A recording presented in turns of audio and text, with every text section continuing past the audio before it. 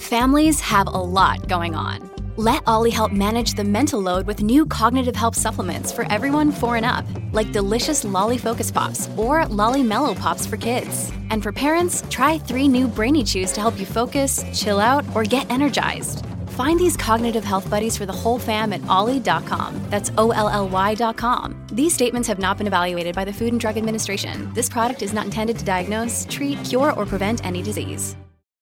How could a narcissist not love me? Do you ever have that question?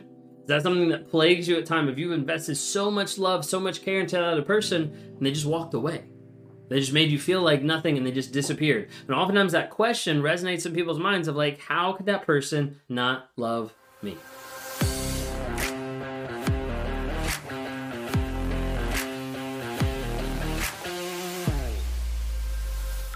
If you guys are new here, my name is Ben Taylor. I'm a self-aware narcissist on this channel to provide awareness, growth, healing, and change. We do it by being the founder of Raw Motivations, the creator of the NARC app, and your guide in the 45-day challenge. If you want to hear more about narcissistic abuse, inspiration, and motivation, please subscribe. What I want you to understand is when you're in those moments of like, wait a second, I love them so much, how could they not love me? I first want to like validate and have you understand like you loved a lot. The love that you had for that other person wasn't this fake love. It was a real love. Even though you were loving someone that seems fake, that seems like, wait a second, they actually aren't the person they said they were, your love and your emotions were 100% real. But when you look on the other side, you're like, wait a second, it doesn't even seem to match up. It seems like they're void of love. And it seems like I'm discounted because of everything that was going on. Like you start to question a lot of reality of like, wait a second, what's actually true? And the thing you have to understand is with a narcissist, there's an idea and an aspect of love that's going to be completely different of yours. So for me, a big aspect of love equals control. Growing up, I started to get through the idea of that love with being with someone else, that love, that high, that peace was an aspect of how much I actually had in their life, of how much actual leverage and control I had over a different person.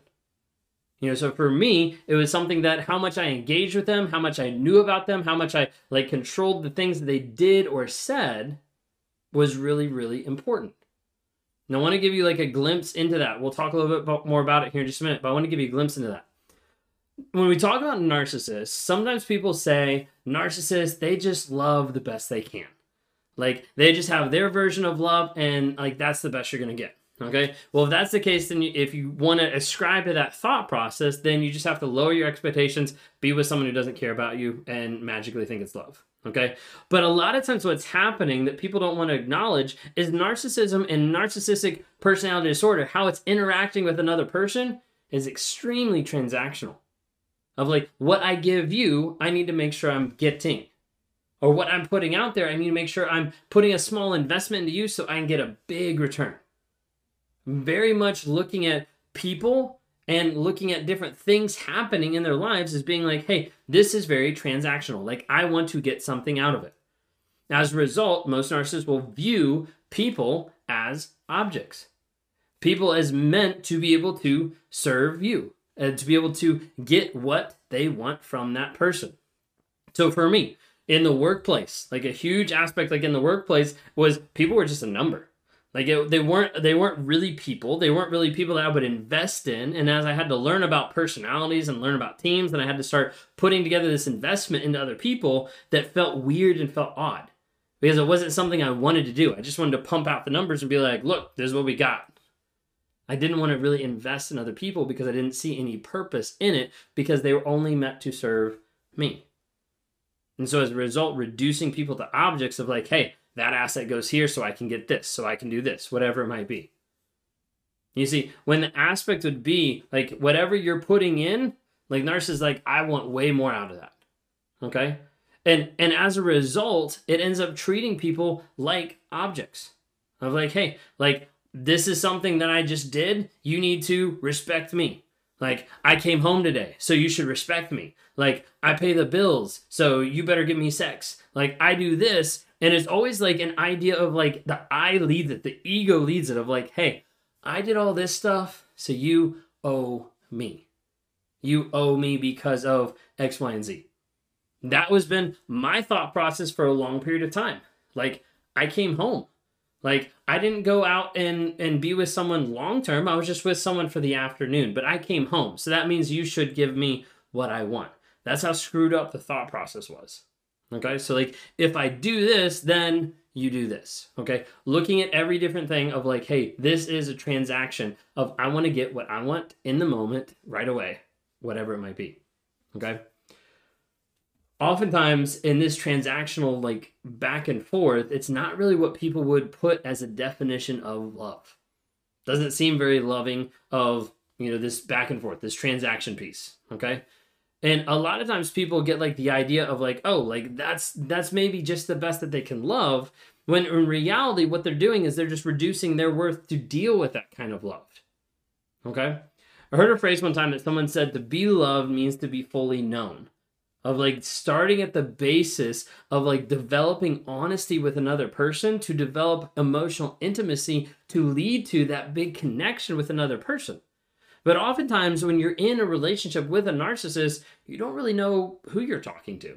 You don't really know what's going on the other side because there's not that honesty, that transparency, that vulnerability of what they're actually feeling and experiencing. And as a result, any intimacy that's there is typically just sexual, and it doesn't have that emotional level to be able to actually build a connection with another human being because of the fact that you don't know. Look, Bumble knows you're exhausted by dating. All the must not take yourself too seriously and 6'1" since that matters. And what do I even say other than, hey? Well, that's why they're introducing an all-new Bumble, with exciting features to make compatibility easier, starting the chat better, and dating safer. They've changed, so you don't have to. Download the new Bumble now. Who you're dealing with. You see, when it comes down to it, all people can't love another with ego in the way.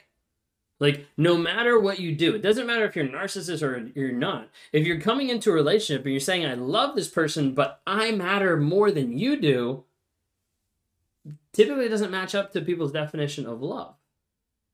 You see, like, people can't actually get to the place of engaging with that love when they're doing behaviors that are just about themselves. So for me, and my definition of love was about control. My definition of love was about that interaction of like, this is what I get out of it. And as a result, I couldn't actually experience any level of true love because my ego was in the way. I was coming to the table being ego and having entitlement and being like, this is what I deserve. So why is this not working? But now realizing that my love, what I was putting out there, was not love at all. It was just my version of it, my skewed up version of what it looked like and how I put it. And as a result, people can't really engage with love when they're lying, when they're cheating, when they're abusive, when they're manipulating, when they're coercive. There's not that aspect of being able to have that love and that connection with another person with the ego, the entitlement in the way. Like I mentioned a couple times, narcissists have a very skewed version of love. It's very like transactional, okay? This is what I get, this is what I give, okay? It's very much transactional. My version of love, like I talked before, was about control. Where you are, who you're with, what you're doing, what you're spending, all that aspect is very, very much about control. So, I had a girlfriend one time, long time ago. Okay. And I'd gotten my license. I was driving. She finally got to the place where she got her license, got a car. And for me, that was a huge moment that I got really upset because it was bringing up shame and guilt, but it was bringing up the possibility of rejection. Because I'm like, now I no longer control this person of where we go, what we do. She has her own access to self to do whatever she wants to do. I lost control. Maybe rage out, maybe frustrated, maybe mad, ended up ruining the relationship, along with other things. But that was like one of the peaks of like, okay, this relationship is over because of how I reacted in that situation. Because I was like, oh, but I care, but I want to take care of all this kind of stuff. It was all look good in my mind. But in the end, that love aspect was all about how can I control to make sure that I get what I want and that I have access to what I want when I want it. Okay? That piece that I didn't want to actually acknowledge continued throughout all my relationships of thinking that love was control into my marriage. And then when I didn't have that control, would go find other places, like all that kind of aspect. Like love for me was control, transaction. It was entitlement. And the thought process behind that with a lot of narcissists is the idea of the other person in the relationship or other people in the world are meant to serve them. And I've talked about sometimes like the God complex, or the idea of narcissists viewing themselves as being the best ever to be able to hide from their insecurities of guilt and shame and the different things that are inside. And as a result, they project a big image of like, I'm the God of the universe. I'm the biggest, I'm the best, I'm the brightest, all those different things. And as a result, you should give me. Like, you should give me what I want. You should give me what I expect. That automatic compliance, as it talks about in the DSM-5, of being a different characteristic of, hey, I expect that entitlement, I expect that compliance piece to happen right away because I deserve it. Okay, this is like the ego piece that's like massive. And as a result, this ego piece that's in front of the narcissist can't get out of the way to actually engage an aspect of love. Because when you think about it, an object typically doesn't matter. Now, yes, we ascribe like value to different objects in life. But when it comes down to it, the narcissist treats people as objects and they don't really matter. The objects don't matter. The toys are meant to be played with. They take people off the shelf, play with them, put them back on the shelf. Like, you need to be accessible to me whenever I want you. People are meant to serve the narcissist. That's how a lot of the thought process happens. So walking through all of this, to kind of recap, some of what I'm trying to walk you through is this is how we get to the place of saying, hey, I don't love you. I don't care about you. Like, this is how the narcissist like flips it off of like any type of love and affection you're giving to the narcissist. They're just like, whatever, like, I'm done. I'm going to the next person. Because of the skewed version of love being very transactional, and then love also having this idea of thinking like, hey, you're just an object meant to serve me. Maybe you see my video about how like narcissists will call you a toaster, like different things like that, because like that's the idea of you're an object in the narcissist's life to be able to serve them, to be able to pump up their ego, to be able to help them deal with any guilt and shame so they don't have to do it. They can project on you all the blame, everything else. But that is the idea that people are objects meant to serve the narcissist. And that's how they get to the place of like, hey, I don't love you. I don't really care about you. It's transactional. It's just something that I want. It's just something that I'm going to get. Last but not least, if you're struggling with this and you're not really sure of like, wait a second, like, is this going? I'm still confused. You might be dealing with a trauma bond. If you're dealing with a trauma bond, I would love to be able to help work with you, to be able to help get you clarity and to help get you to process the story that you're believing that is probably based on fiction or fantasy, but not the reality of what's actually going on.